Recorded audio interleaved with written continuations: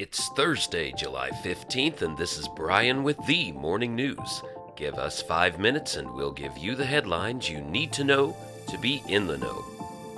Overdose deaths soared to a record 93,000 last year in the midst of the COVID-19 pandemic, the U.S. government reported Wednesday. That estimate far eclipses the high of about 72,000 drug overdose deaths reached the previous year and amounts to a 29% increase. Lockdowns and other pandemic restrictions isolated those with drug addictions and made treatment harder to get, experts said. President Joe Biden made a quick foray to the Capitol on Wednesday, hunting support for his multi-trillion-dollar agenda of infrastructure, healthcare, and other programs, a potential landmark achievement that would require near-unanimous backing from Democrats.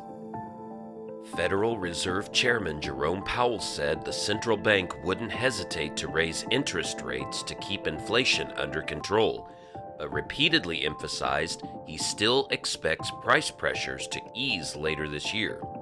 Inflation has been higher than we've expected and a little bit more persistent, Mr. Powell said in a semi-annual report Wednesday to House lawmakers. While Mr. Powell's remarks amounted to a reaffirmation of his view that inflation is likely to be temporary, he acknowledged more explicitly that the Fed could turn out to be wrong in its inflation forecasts.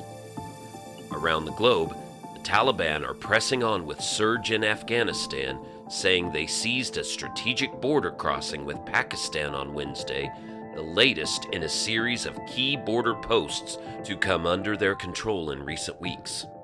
The development was the latest in Taliban wins on the ground as American and NATO troops complete their pullout from the war-battered country.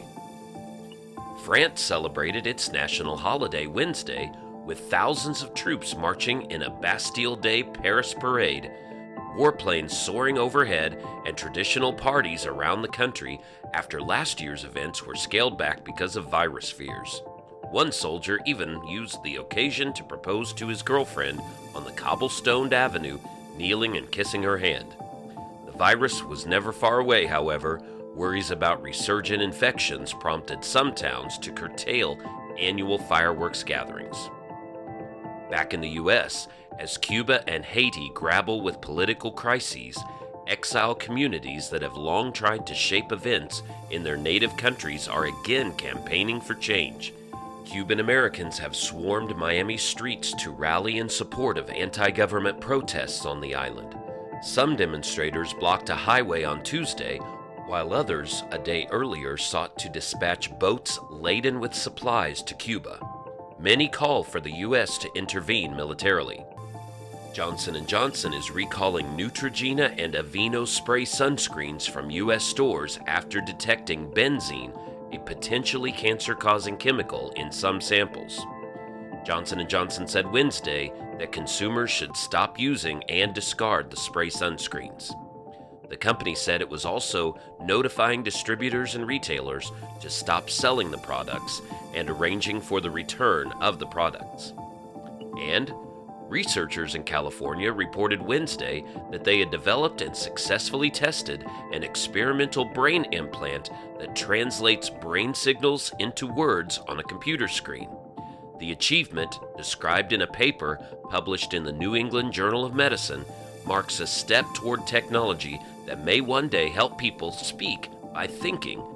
It also offers a glimmer of hope for the thousands of people who each year lose the ability to speak as a result of injury or illness. Now you know, and you're ready to go with the morning news. These headlines were brought to you today by Podmeo. Start your podcast easily at podmeo.com, the world's #1 podcast hosting.